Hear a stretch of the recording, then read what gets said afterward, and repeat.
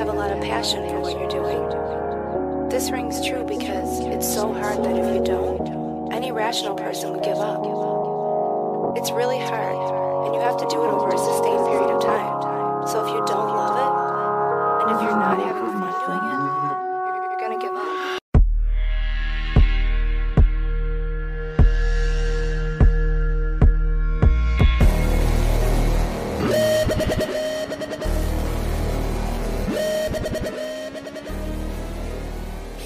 So welcome to another episode of John's Entitled Podcast, a partner of MoshPitNation.com. This episode is episode 100, a milestone, a landmark, some would say. And so I decided to reach out to a longtime friend, someone I've never actually really spoken to at length in person, and that would be Mr. Hawk, Seamus Hawk if you are nasty, as they used to say. And yeah, I wanted to have him on for the 100th episode. He has been an integral part of this podcast, being the theme song, the song that kicks off, everything that has been a part of this thing. Just a longtime friend, and it just felt really fitting. Felt really fitting to have him come on and celebrate 100 episodes in. But someone that's been with me for the last little bit is Mr. Daniel Terry. How are you doing today? Doing great, man. Holy shit, 100 episodes. I know. I figured I probably would have quit by now, honestly. Yeah, well, that's what you got me for. to slag it out for another 100? Yeah, this is my first 100th episode. So, I'm excited to be here. I've had to do none of the work.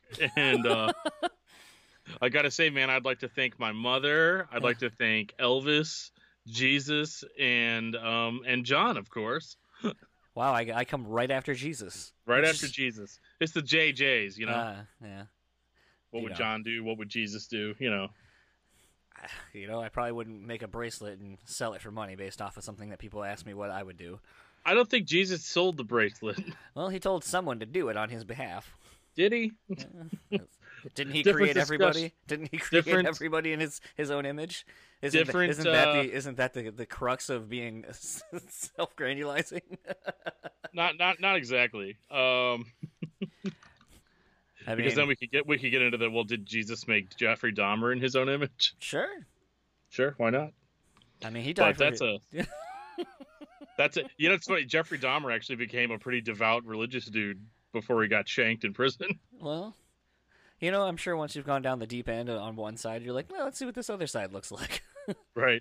It's kind of like Darth Vader turning back, Right. Well, I mean, if you watch the Star Wars trilogies in reverse, it's pretty much what happens, right? Right, essentially. Yeah. So, anyway, that's a totally different discussion for a different podcast. Episode 100. It's kind of crazy. I've been thinking a lot over this past week, looking back at some of the episodes that I've done and some of the guests, and honestly, it's one of those where there are definitely some where, they're not all home runs, but I appreciate, anybody who's taking the time to come on this thing. I mean, honestly, I think I can't remember the person who said this on YouTube, but I think he kind of said it best when you look at the 100 episodes I've done and you look at who I've had on. And this guy just goes, who the fuck are you? Should I know you? Are you someone important? And the answer to that is no. No, I am not. I am not anyone important. I'm not anyone special. I'm just somebody who listens to a bunch of podcasts, who has a love of music, and, listening to hundreds of episodes of Kevin Smith's podcasts and Chris Hardwick's podcasts and all the things that those two have done.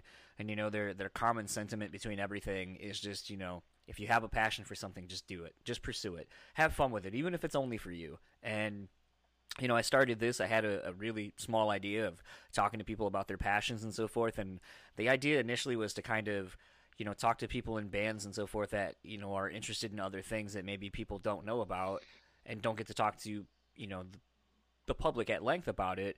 But then I kind of realized, isn't that sort of what the band thing is too? Like, it's something that they're passionate about, and yeah, they get to probably talk a lot more at length about it, but that's where maybe I, as a inquisitive person, just need to find a different route to go to get good answers out of them. And, it's led me to talk to, still one of my favorite conversations I've had, which was still band and, other passions of mine related, was, having Andy from E-Tit on. Yeah. That was a good one. It was a lot of fun. I still listen to that sometimes after listening to his own podcast. I'm like, I just like the few moments. Like, there's a lot of like funny moments because he's just a genuinely funny dude. And, you know, talking, it's kind of weird in the sense of like, you know, the one I did with Porter from Atreyu. It's like, I was really nervous about doing that. And then it's like, I think I maybe said this the following podcast, but it was like, you know, when we're done chatting and he lives in, you know, Germany now, and you know, we're on like a 6-hour time difference, and, you know, I'm grocery shopping after the interview, and, you know, I sent him the text like, hey, thanks for doing that again. And basically that was it. I didn't expect anything more. And then I just, you know, we just kept chatting. And then, you know, now over a year later, you know, like, in as much as someone can be friends with someone, you know, that doesn't live nearby or whatever, but I mean, it's genuinely like a thing where it's like, I would say we're friends, and it's weird, you know, like, to have looked up to that band for so long, and him especially, and so forth, and now kind of call him, you know, a friend. It's very interesting solely because I started this thing. Right. And I think the coolest thing about all of that is that, you know, you're getting to finally hear yourself interacting with these people. I think that to me, not that it's all about us, but like just getting to hear somebody that you respect and you followed for a long time, just getting to hear them interact with you and being able to play that back, like, to me, is the coolest part of it. And really getting to know people on a deeper level than just like, oh, hey, do you remember when you played that riff on that album? Like, that was awesome. You know, like, it doesn't have to be the Chris Farley show. You know, it can be something a little bit deeper. And that's one of the things that attracted me to this podcast, was just that the conversations that really hit are the ones that are personal.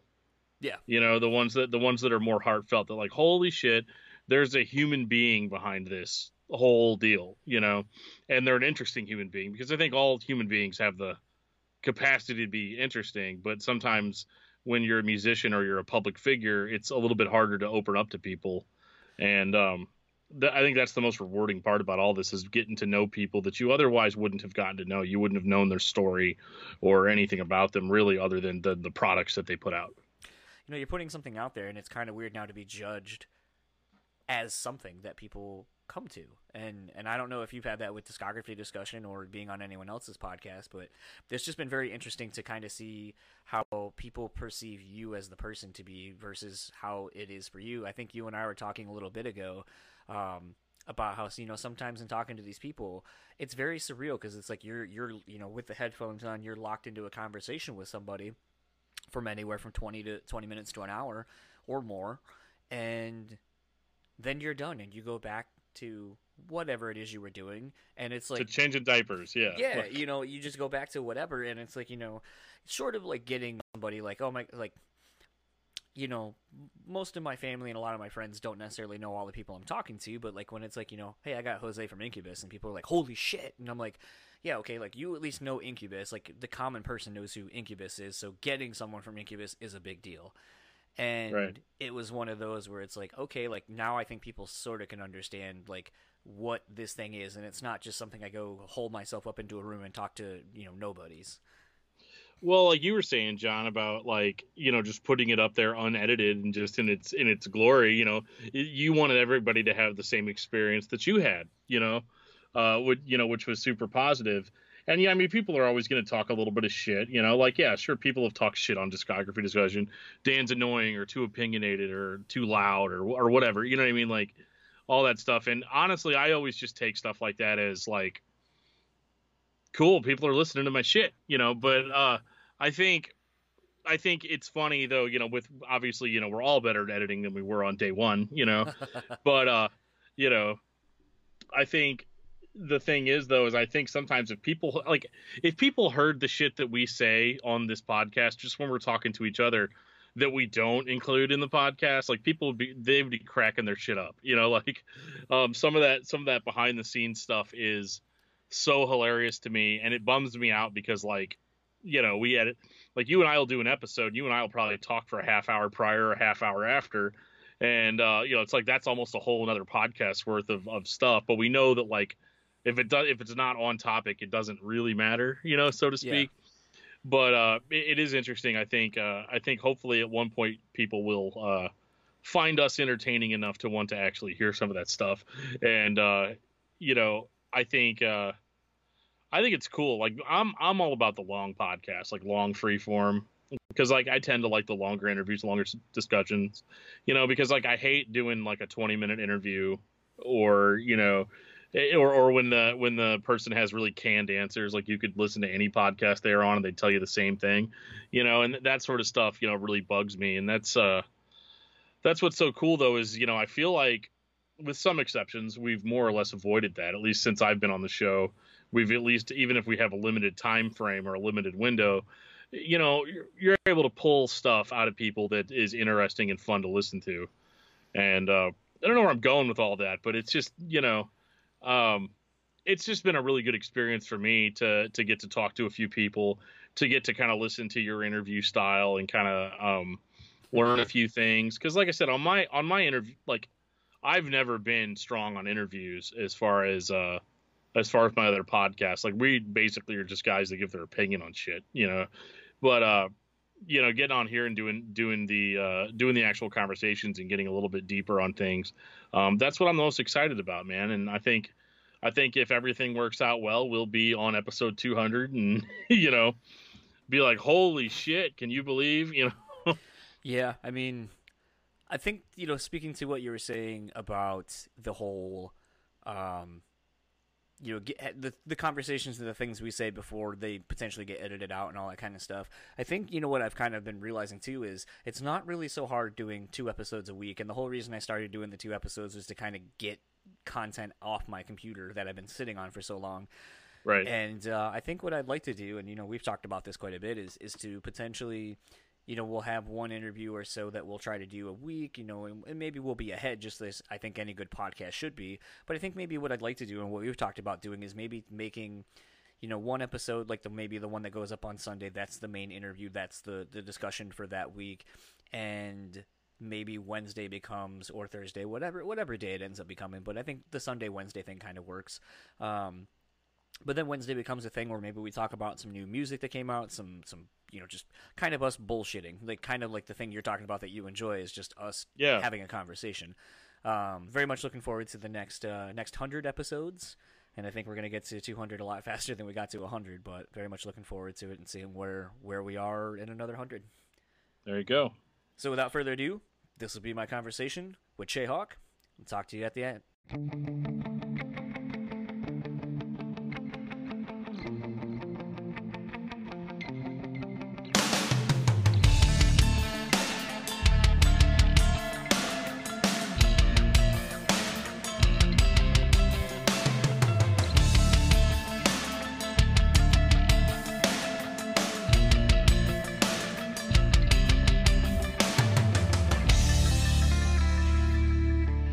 Yo, I'm ready, man. I got my beverage. Cheers. To 100. Thank you, man. Thank you, brother. I appreciate it. All right. Let's get into this so that way I don't take up too much of your time. Cool, man. So, I have the pleasure of talking with someone that I've known for a long time, and I couldn't think when I started doing this podcast he was one of the very first 5 people I wanted to get on this thing and talk to finally. So it felt very fitting to have him come on for my 100th episode, a milestone episode.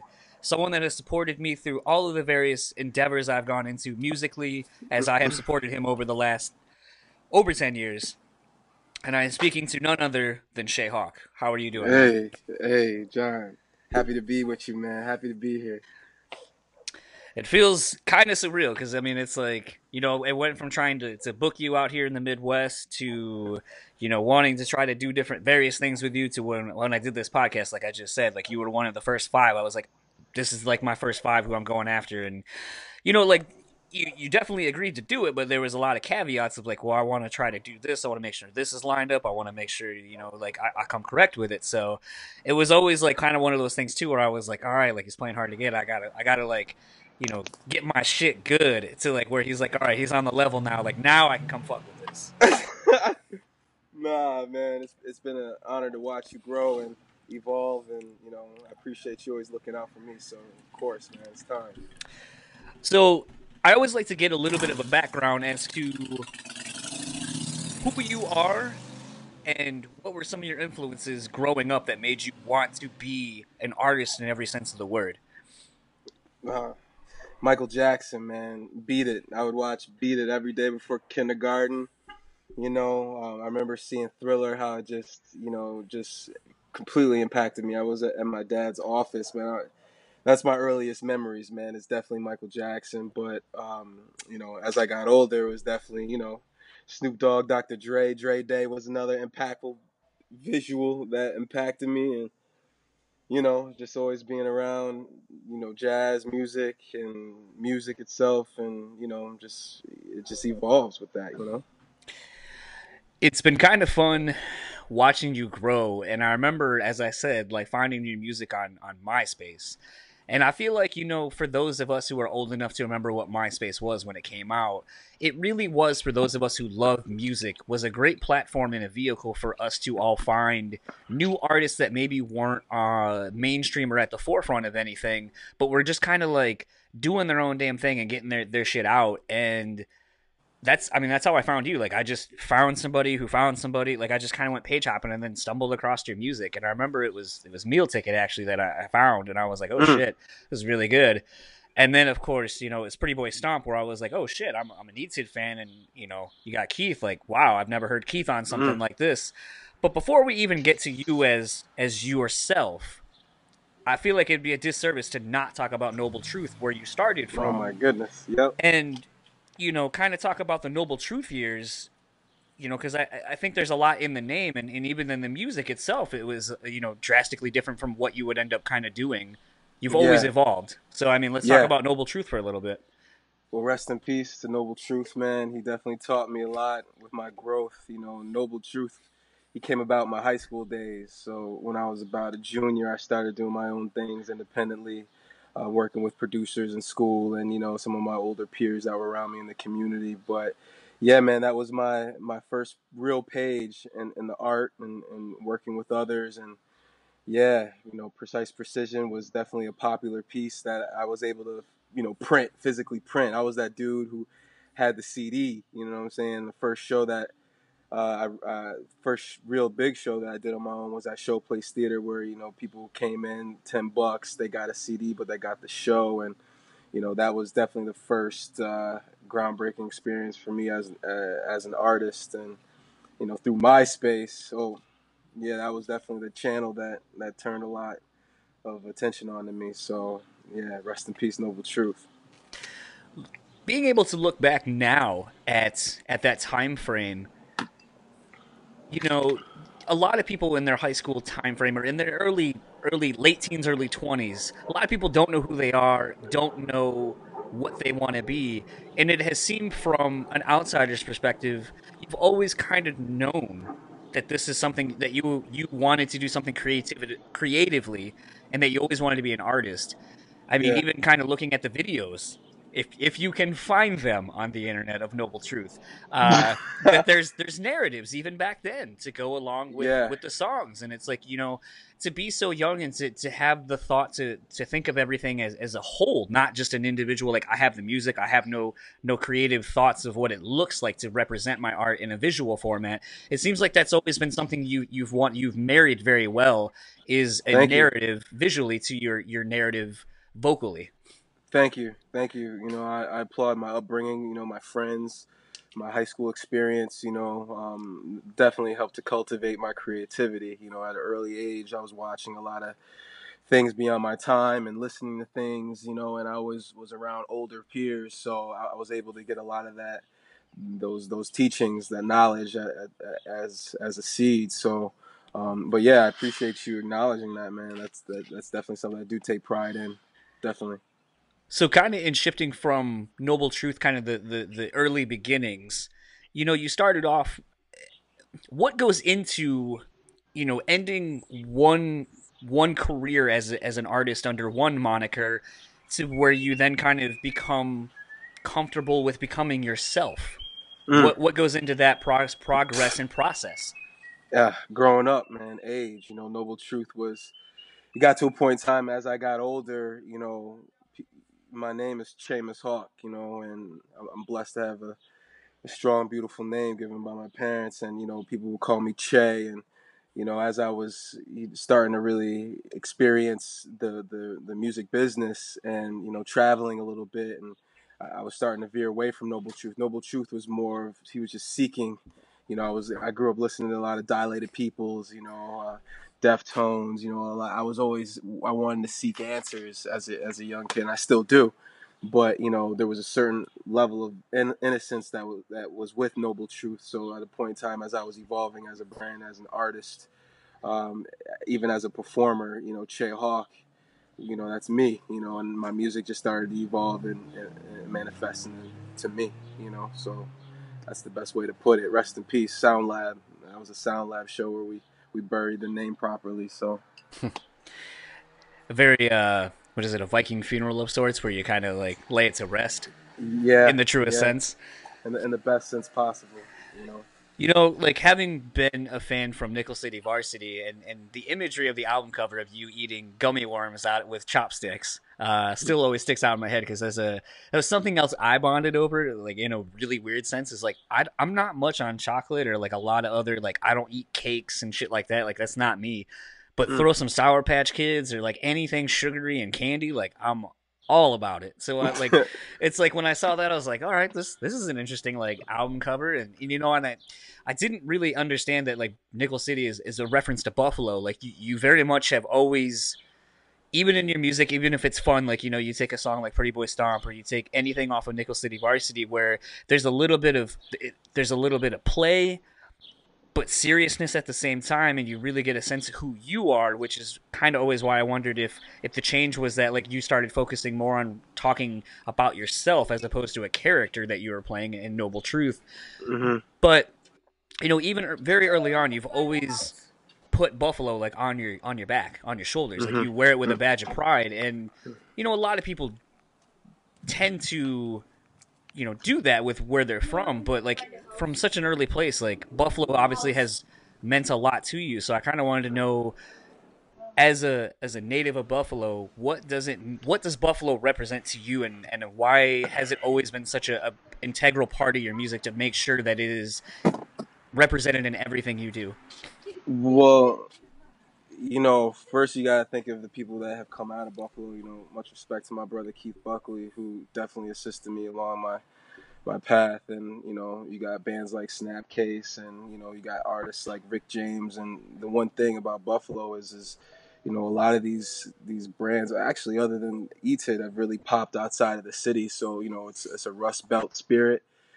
It's got an old guard, you know, a lot of old money. They don't. There's not a lot of vision with the community, but there's a aliveness to it. There's a lot of unique characters. There's a lot of people that do stand out, but it's like a bubble, you know. So with Nickel City Varsity, that was more of the youth experience. You know, it's definitely a drinking town.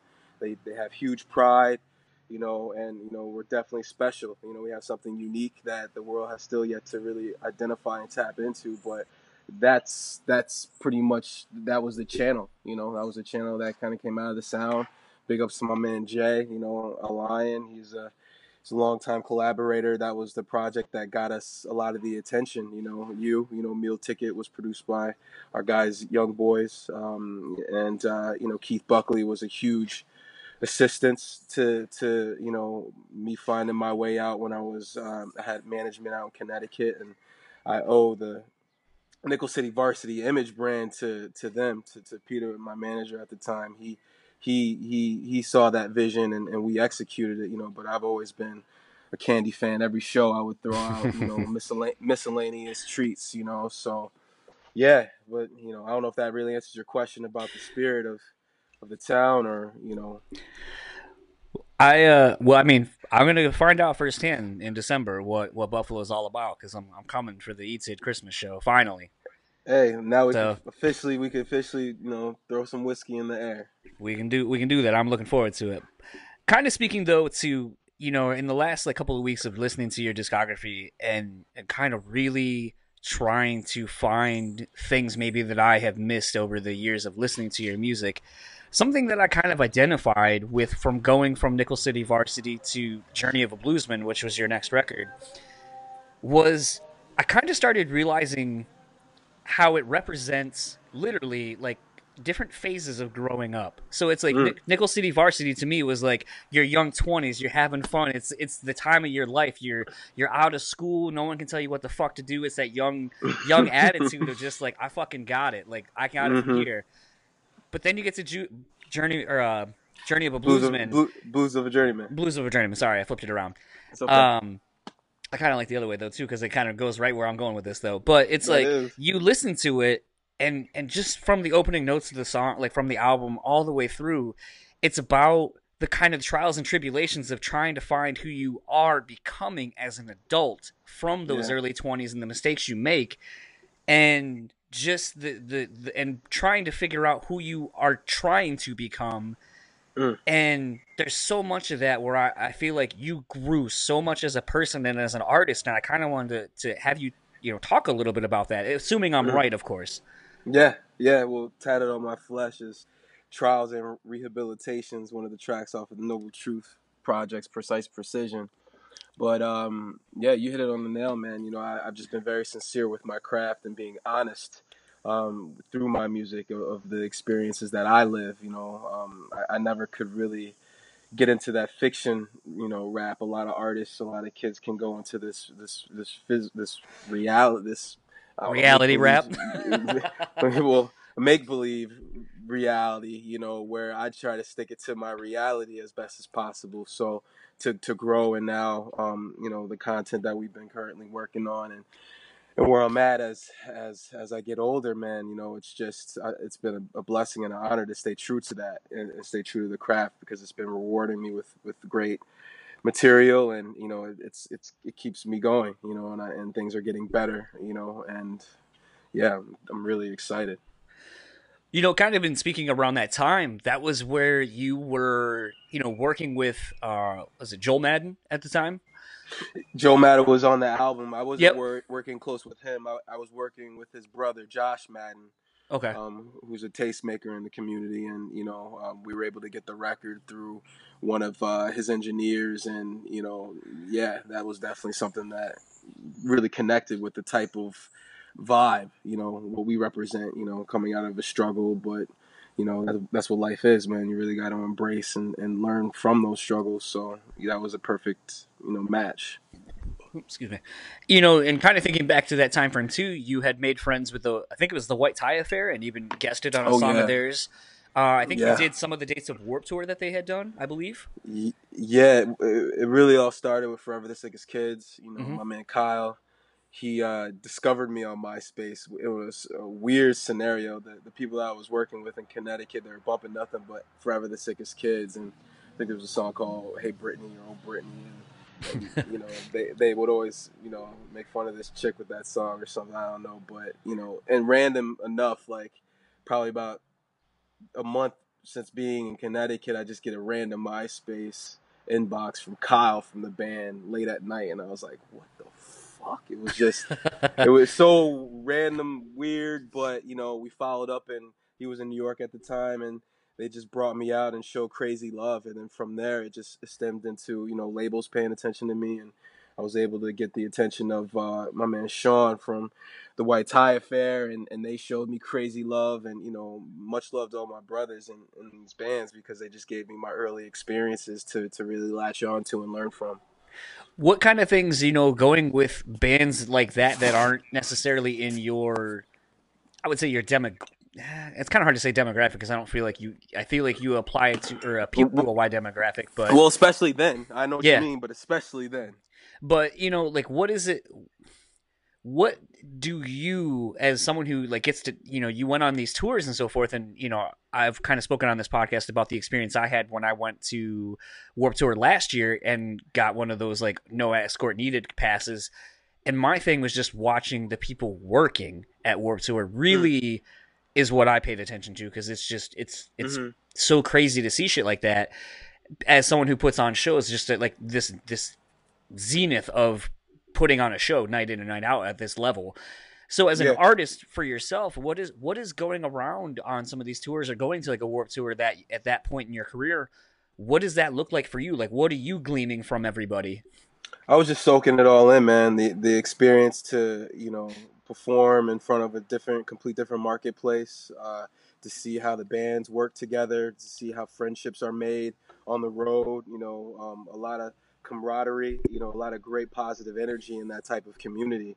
You don't really see that too much in the hip hop community based on the work ethic of the rock bands, because they're always on the road. They rely on that. Now, since hip hop and rap is the most popular genre, now a lot of these kids are getting active like that culture. They have to. So, but at that time, it was just great to see the love, and cats just out there playing their songs and playing their hearts out every night. So it was something that I really held tight to, and look forward to experience with my team and doing it right. No, totally. And I always, it always was just kind of crazy to see, like, it seemed like you were always like potentially just one other connection away from just blowing the fuck up. Like at that point, like it just seemed like you're like, I'm on Warped Tour with these people, and it's like, all right, like Warped Tour is just like a hotbed for like just networking and networking, and you get someone like Kevin Lyman who, if he takes to some, he loves finding the small bands that no one knows about. And making stars out of them and putting them in front of people to be successful like he knows that they can be. And so is it true? Is it true that it's a wrap for Warped Tour? So here's what I've heard. And people on the tour, I know people on the tour. Here's what I think is going to happen, just from somebody who pays attention to shit and just how things seem to be. There are no touring festivals like this anymore. When your Mayhem festivals, all your metal festivals, your Ozfest and so forth, have gone away. The way that it seems that it needs to go now is it becomes destination festivals. So at this point, I think, all they have said, and very much have made very poignant to point out, this is the last full country run of Warped Tour. Not that it's the last Warped Tour, it's the full run of the Warped Tour. So I think if you're paying attention to the verbiage that they're using, it's the last cross-country tour, not the last Warped Tour. I think you're going to see Warped Tour maybe do like 4 dates where you do a New York, you do a Chicago, you do Texas, and California. That's my guess. Because you look at something like Ozfest went away for a little bit, and now they pair up with the Slipknot Fest, the Knotfest, and it's like Slipknot via Ozfest thing. So you get the Ozfest one day, and then you get the Knotfest the next day, and it's like a 2-day festival in a destination. They do like Mexico City, and then they'll do somewhere else. So I think that's the model that the business has gone into now, is that you can't sustain a full tour unless you're like of that nature. But you can sustain a traveling fest, and then that opens up, instead of taking a band's, which is we can admit touring is the only staple that live bands have to make money anymore. So instead of making a band commit and maybe overpaying a band to be on your full tour, if you're like, hey, insert whatever band here, like if you could give us this one day while you're on a tour, that would work. Now you're on a festival. It's what, the European festival market sort of does. Like bands base their, tour routing around these festivals overseas, where it's like we know we have these dates, and we're going to play some off dates around there. And maybe we'll pair together with some of these other bands and create, a very unique package tour that's like 3-4 dates going somewhere, and then we branch off. And I mean, I saw Deftones. I mean, you brought up Deftones earlier. Deftones did that on the self-titled record, where I saw them, and it was Thursday, Thrice, and Deftones. Gotcha. And then as soon as that was a 2-date triple threat, and it was like Deftones on self-titled, Thursday on War All the Time, and Thrice just before Artist in the Ambulance had came out. And then I think it was Thrice that hopped off, and then Thursday that hopped off, and then it was Deftones, Poison the Well, Thrice. So, I mean, you see shit like that. Like, if you go back in the day, like, a lot of bands did that, where it's like, okay, I can fulfill, these 2 or 3 dates, then this band will come on, we'll hop off, this other band will come on. And I think that's kind of what the destination festivals have kind of done, is allow people to start pairing in weird, like, headlining type things. Gotcha. So I think that's what it is. I think that's what we're going to see with Warped Tour. It seems to make financial sense, so the brand can keep going, because it's still a strong brand. And this is all from someone who... salute to Kevin Lyman, man. I was going to say, this is all from someone who is not in the music industry at all, not in the music business thing, just as someone who watches and listens to a lot of people talk. Nah, you're in the business, bro. You know what it is. You know what it is, man. You're a But power player now. I had someone tell me, shout out to Susie Cole. She was from here in Grand Rapids, used to work at a radio station, local radio station. Now is the like head person at Apple Music for the rock and metal Hey, thing. So it's crazy to see how someone from here can make it. But like she made a hey, comment a while ago. She's like, "You're media." And I was like, no, I'm not media. She goes, "You're fucking media. Whether you realize it or not, you now are media. You're a part of this." And yeah. I go, You're a weapon, man. You ask it's questions, bro. yeah. So I mean, it was one of those that like it wasn't until she said that I very much kind of I felt like that the kid in fucking one of my favorite movies, Almost Famous, when the guy's like, "You're the fucking enemy," and I was like, "Shit." Fuck, I guess I am that kid now. That's like I'm writing or things that get said to me could make news or whatever, but I don't think of it Hmm. like that. So it's weird to think of myself now in that realm. Yeah. Well, welcome. So kind of jumping off from Blues of a Journeyman and going into Dance Party for the Heavy Hearted. You know, you at the time had teased that. I felt like for a while, like you know that something new was on the horizon. I remember you telling me like you would sneak little like snippets of shit, and you're like, you know, I keep and you know like I was saying earlier about how I feel like your music and the albums you put out represent a time frame, a time Yeah. stamp of your life. And I feel Yeah. like so if I said Nickel City Varsity is your young 20s, your youthful exuberance, you know, Blues of a Journeyman is your mid to late 20s looking at the Yeah. future of how you want to be, who you want to be as an adult. Dance Party for the Heavy Hearted, I feel like, is you coming into yourself as an adult, fully realized, actualized as an artist. And not only did you really expand upon your sound, but you went somewhere completely differently with the visuals. Like, you know, Yeah. like you know, you had made comments to me to like, new music's coming, new music's coming. However, I have this other thing that I need to do to represent where I'm going, Yeah. and it became so much about the full on immersive experience. Like I was saying with the Noble Truth stuff, where there's the seeds there, but it's now blossomed into this full on thing. Mm. So you know, I kind of always wanted to know a little bit about the progression from Blues of a Journeyman to Dance Party for the Heavy Hearted for you as an individual. Well, with blues, that was when I was really traveling. You know, my goal was to make Dance Party for the Heavy Hearted, and you know, that was like a 4 to 5 year quest of trying to get to that space. But while I was trying to get there, living in California and Chicago and traveling around back and forth, that's how Blues of a Journeyman was conceived, because it wasn't the vision that I saw for Dance Party, but you know, the only song that I made at that time frame was Suburban Vixen, that was put Okay. into Dance Party for the Heavy Hearted. But you know, meeting new producers in California was Blues. You know, I was able to work with my man Sean P from White Tie and Blues. You know, Chris Wallace also from White Tie Affair. You know, we spent some time out in Carlsbad, and writing and recording. So I was really immersed in the creative process. You know, working with a writer and myself. Because I've done a lot of my content by myself, just working with other producers. So that was like my first experience really sitting down with somebody to help pull some things out of me. So during that stage, that was Blues. And then coming back home and recognizing where the internet was, like Facebook, and I'm back home. How am I gonna make this project? So I just saw what Facebook was doing, saw that there was a little community buzzing, with younger talent in my city. It's very hard to market yourself in Buffalo, because there's not many venue spaces that are open to mentoring.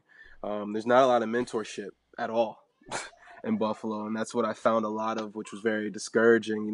Which allowed me to move out to live in these spaces like Chicago or New York or LA. That's when I found my true value. When I left Buffalo was when I really understood my real value as an artist, because I was working with celebrities and people were fucking with me. So coming back home, I recognized let me be for my community now that I didn't receive when I was young, what I needed, and I needed mentorship, I needed guidance. So I just turned up everything with Team Radio, and we started throwing more parties, house parties, bringing young opportunity to some talents around the city, showing them that experience, getting them out there. And while we were doing that, we were able to, find specific talent, and even from that, I ended up finding the young man Grabbits, who was able to assist me with my creative vision for Dance Party. He was definitely a super talented young man, and he came on board with me to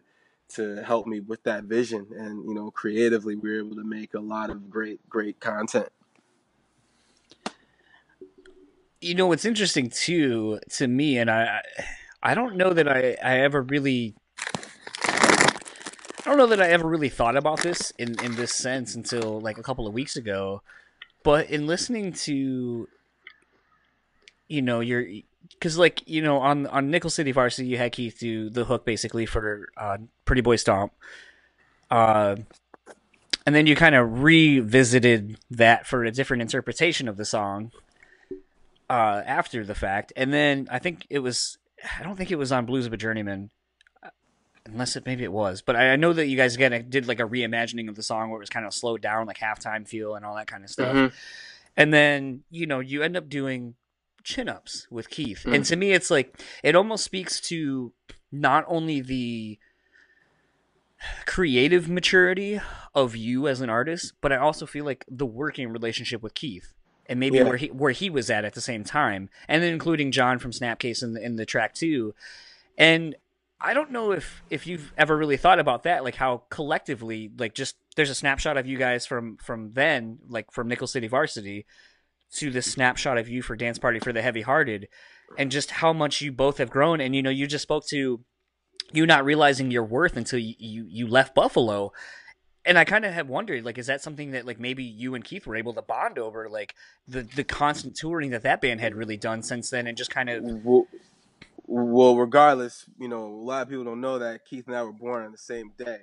Oh shit! Years. So we're both Scorpio babies. So that connection is real deep. So creatively, we just connected, and when we did Chin Ups, that was a process in itself. Around the time Lance Diamond, rest in peace. We were able to all come together at GCR Studios, which is the Google Dolls space in Buffalo, and we were able to bond.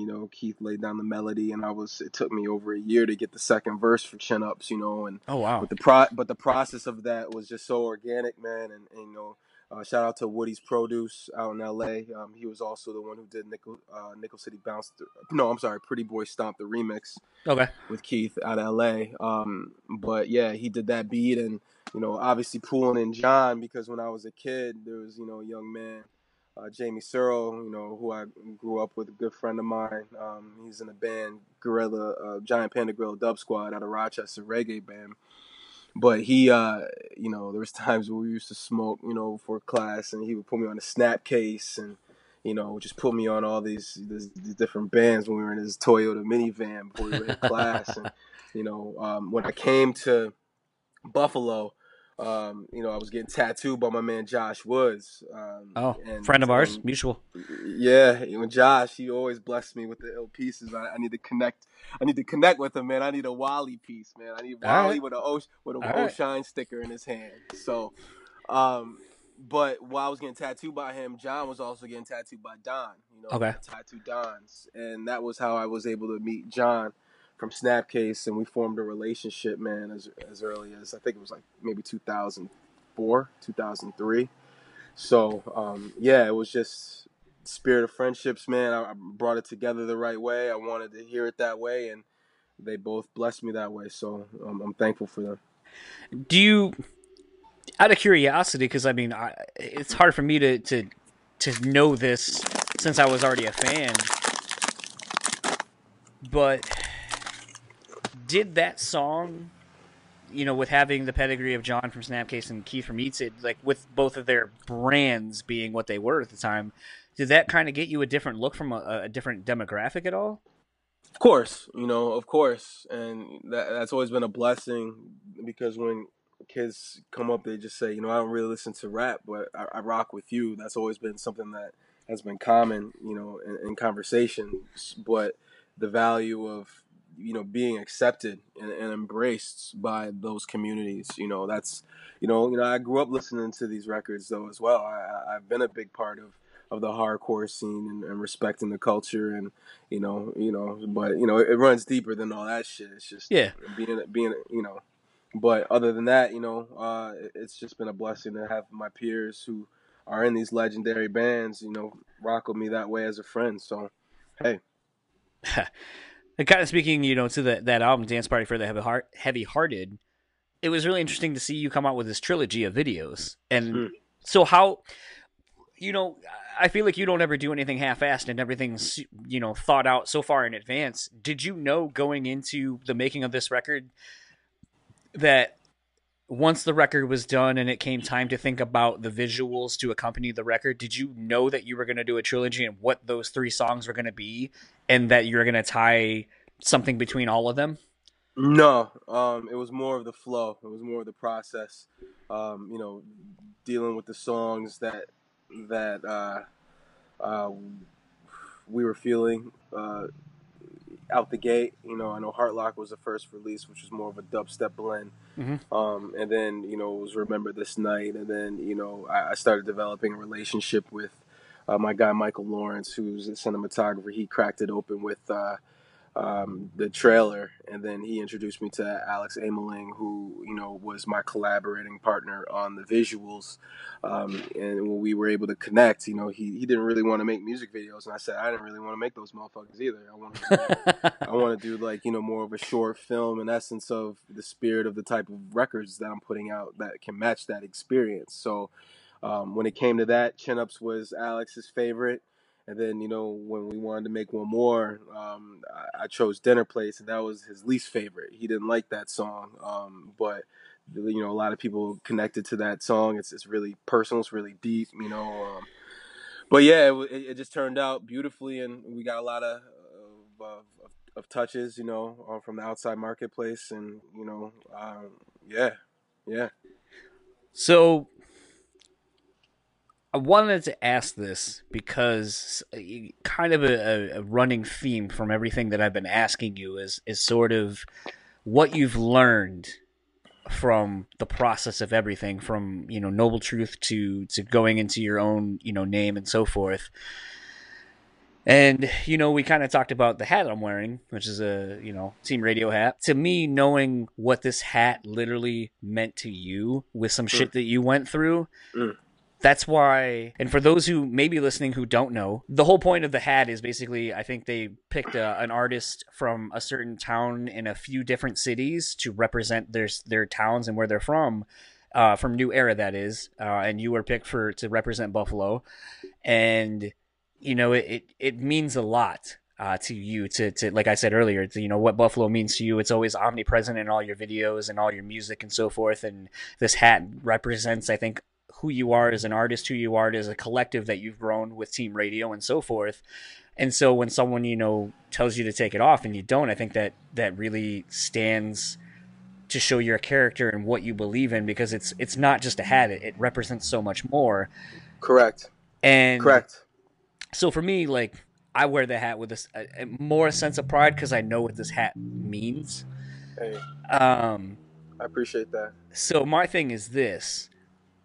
I know you've already kind of done an interview about that whole thing, but I just kind of maybe wanted to know, because you did make music after the fact of that whole incident going down, where you kind of talk about it. But I'm wondering, since you haven't necessarily made more like a full-on album, and just given at the time of that happening, the political and just kind of the climate of everything going on in the world, what did that teach you?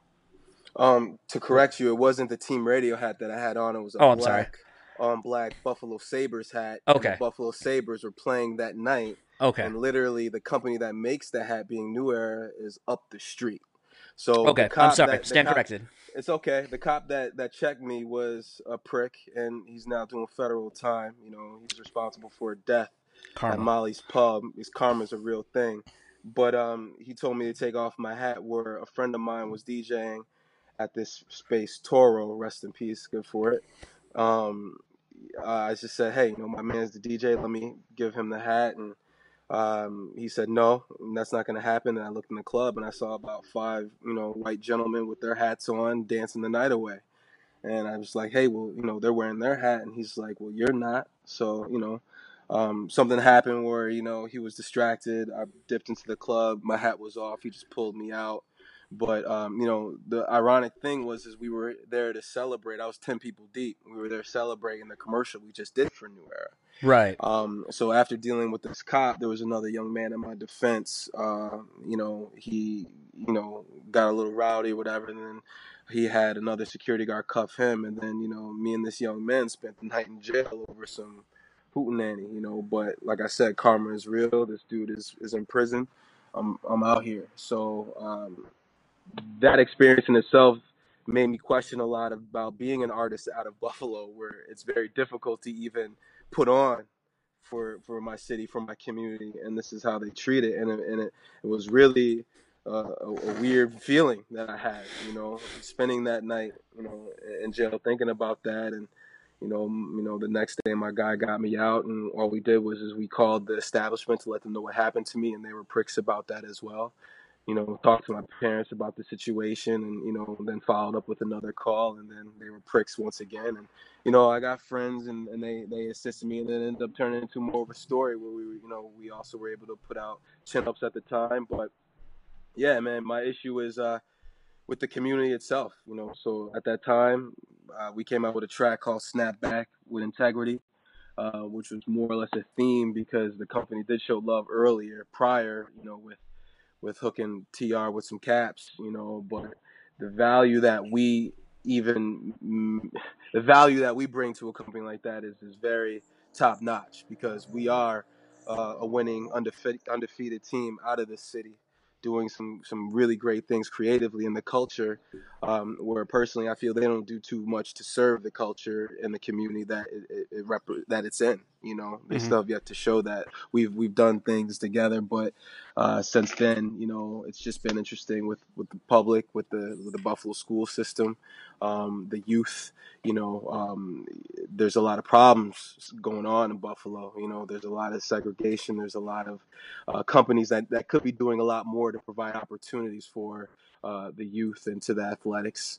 But people are busy doing what they're doing. But when you're an artist such as myself, living in these things, it's what we write about. So, but I appreciate you honoring the cat, because that was a limited run. Can't say that ever happened again, but that's what I'm saying. Hold on to that cat. So kind of been wrapping up, what's in store with you? It seems like, you're kind of mentoring, you're talking about that your city doesn't have a whole lot of mentorship, but it seems like you're kind of trying to fill that void for some of the local artists. And what do you have coming up with, Team Radio, with what you're doing and all that kind of stuff?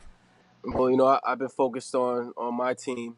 I've been working with my partners out of Niagara Falls, my man Sonny, my man Bless 3K.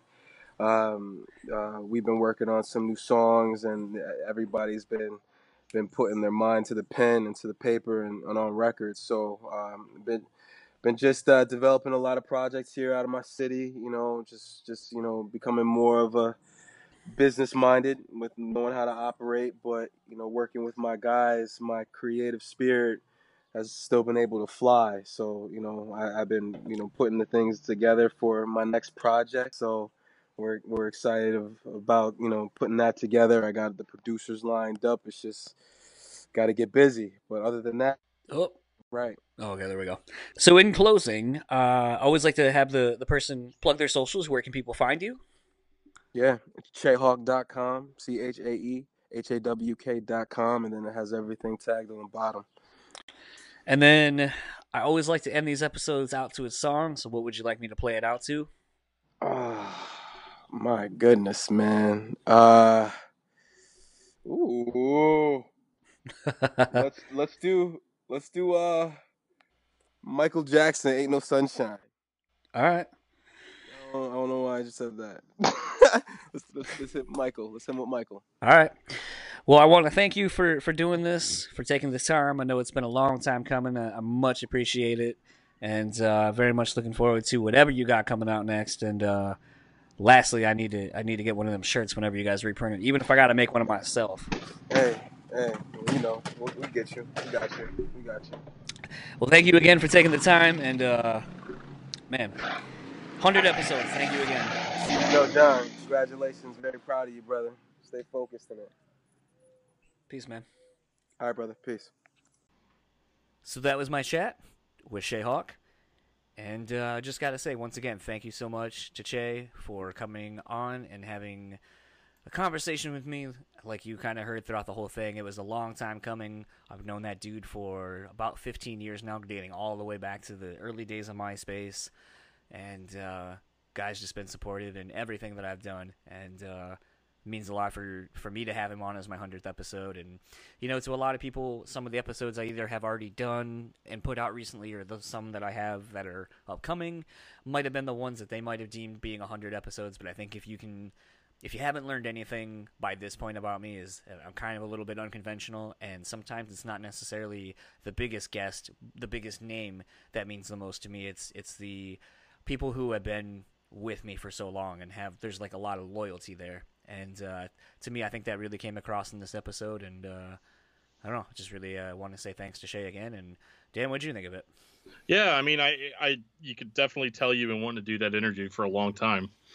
And I think it's cool how it all kind of worked out. I mean, it almost seemed like a full circle kind of thing. Yeah. You know, and I thought that was really cool.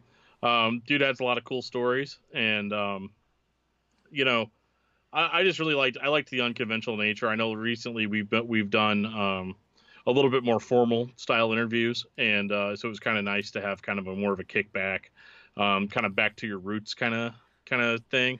I mean, when you start your episode off with doing shots, like I think that's a pretty absolutely, absolutely, yeah. And you know, I thought, yeah, he was super chill, just loved to talk. You could tell you guys have kind of known each other for a little while.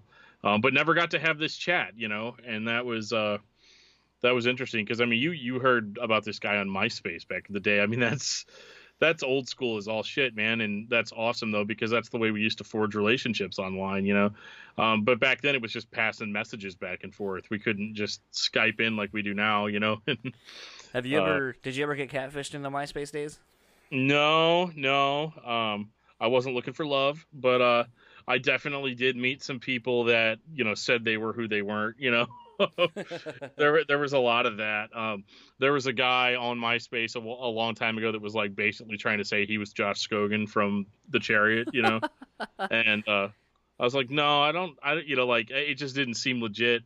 So I actually sent an email to The Chariot's official email, you know, or whatever, and did actually get a response from the real Josh Skogan that was all like, no, I'm not on MySpace. You know, like, it was so funny. But yeah, there was a little bit of MySpace catfishing back in the day.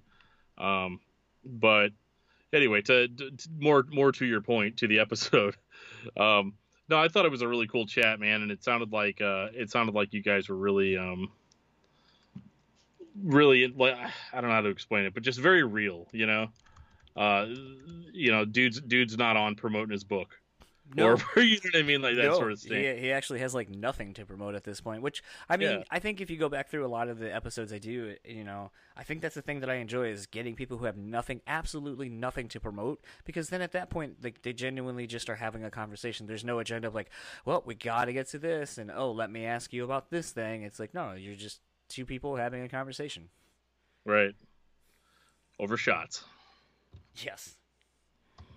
But yeah, no, it definitely sounded like a bar conversation, and that's what you know, that's the kind of stuff I love. I mean, I can't tell you how many times I've been out with my friends and been like, God damn, I wish we were recording this, you know, because sometimes it gets really cool, it gets really real, and you know, it'd be nice in a perfect world to be recording everything, you know. Yeah, I think that's kind of weird. I definitely know, like, and, you know, and having listened to a bunch of podcasts, you know, a lot of people will say, like, oh, you know, when we were talking beforehand, or, you know, I was having this conversation and I was thinking to myself, like, oh, fuck, I wish I had the microphones going.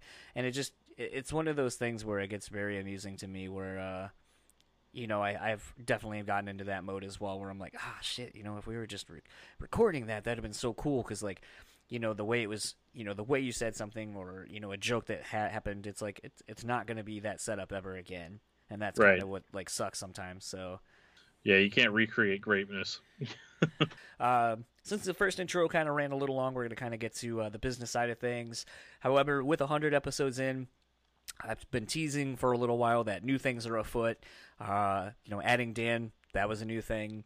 New intro music, that's a new thing. We've had sponsors come on, that's a new thing. The website, johnsonsitlepod.com. It's still not like 100%, but I would say it's probably 98% done. So I mean, go check that out. I want to try to start driving traffic there. We're going to start having some cool stuff. If there are things about a website that you like, that you've seen, let me know. Definitely want to try to make a very user-friendly, website. But very excited to have this, to have a home page, literally for a home base for everything for the podcast. Slowly going to start working on integrating all the news headlines the podcast has made. Maybe even make a calendar of potential guests that are coming up that are confirmed. So that way, as part of the new change that I am going to bring up, as of now, on the 100th episode, I am going to officially announce my Patreon page is up. The Patreon page has been up for a while. I just didn't feel the need to announce it yet. I kind of wanted to wait a little bit. And I think now's the time to do it. 100 episodes in, it's kind of the thing you do.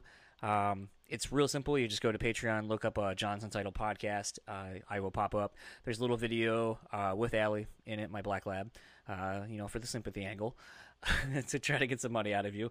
And basically, I'm just kind of looking to try to have most of my costs for hosting the podcast done. As everyone always says, podcasts aren't free. They're free for you. I'd like to keep them that way. But if you feel so inclined to throw a little bit of money to the podcast, it is greatly appreciated. And we'll go basically back into the podcast. I know that's a sentiment that's been echoed to death, but I'm currently, my laptop is doing halfway decent, but I definitely need an upgrade after it took a shit on me earlier this year. Tech support basically told me to start planning on getting a new computer sooner than later, and so that is pretty much my next goal. I think beyond that, I would even like to maybe get a better webcam, and then maybe even get Dan one as well, so we can actually start posting video things. So if we end up doing the Wednesday chats where it's just him and I, like, we can put it up on YouTube and it'll look a little more professional, kind of like a Scott Bowling-esque looking video. And I just like I said, a lot of things I'd like to do with this podcast. And as I said, Patreon is a way to do it. One of the perks as of now. And let us know feedback. Let us know what you think of the perks that are on there. As of now, they're kind of generic, but I am having a new logo design made up for the podcast. It's not just going to be my face, because I think that's kind of weird when you have somebody else on the podcast. It'll be my face. Yeah. Yeah, we're going to switch it up for the other 100. We'll switch back and forth. But no, so I'm having a podcast made up so that way. One of the things I wanted to do was get a cool design made up that would go good on a shirt and go good on some other things. And so I will be selling shirts eventually. And since I work at a screen printing place, I will actually have nice shirts for the same price as a lot of places charge you for shitty shirts. So we got a lot of stuff coming on. I think one of the things that I think was a lot of fun is there's a perk on there to come on as a co-host. For some episodes. It's not a whole lot of money, but if you would like to just come on and bullshit with Dan and I during the intros and such, I think that'd be a lot of fun. Obviously, that would be limited to a couple episodes. I also got a perk on there where you can submit a question for me to ask during a chat. I'll let you know who's coming up, and if there's a question you want asked, you can do that. And then even we're going to start doing the cliche, for $1 you get a shout out on the podcast. I think that's super easy, and I think it's it's cool. I've done it on a couple podcasts, and I think it's kind of cool when you get to hear your name on said aloud amongst a bunch of other people's names. So, like I said, Patreon, John's Entitled Podcast. There's some perks. We might be updating them as we kind of get into it and kind of get more feedback from you guys. But just want to say thank you for the support over 100 episodes. And anyone who's listened to this, and so now we're gonna do the other cliche thing, which is plugging socials. If you would like to follow our show sponsor, The Bean Bastard, you can find them at thebeanbastard.com. Find them on Facebook and Instagram at The Bean Bastard, and you can also find Moshpit Nation at moshpitnation.com. You can follow them on Facebook at facebook.com/moshpitnation West capital MI. Instagram and Twitter are simply Moshpit Nation. And if you would like to find Dan, where can they find you? can find me at Discuss Metal Dan on Twitter. You can find my other podcast at discussmetal.com. And you can always send me an email at danandjoeshow@gmail.com. And if you would also like to keep up with Chayhawk, like you said, you can pretty much find him, Chayhawk, super easy. You can also follow his crew, Team Radio. Follow them on Twitter, Team Radio LLC, I believe. And I unfortunately had to edit out the new title of the new album that he's working on. But rest assured, there is new music coming soon, and very much looking forward to hearing it. But again, if you'd like to keep up with Shay at chayhawk.com, and on pretty much just search his name on socials. It's a pretty unique name. Probably not going to find anybody else with it. And we are going to end this episode as we always do with a song. And as you heard Che say, he wanted me to play Michael Jackson, Ain't No Sunshine. So without further ado, we're going to get into that, and we will talk to you next week.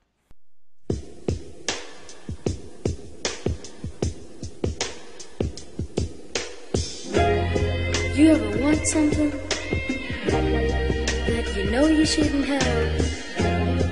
The more you know you shouldn't have it, the more you want it. And then one day, you get it. It's so good to you.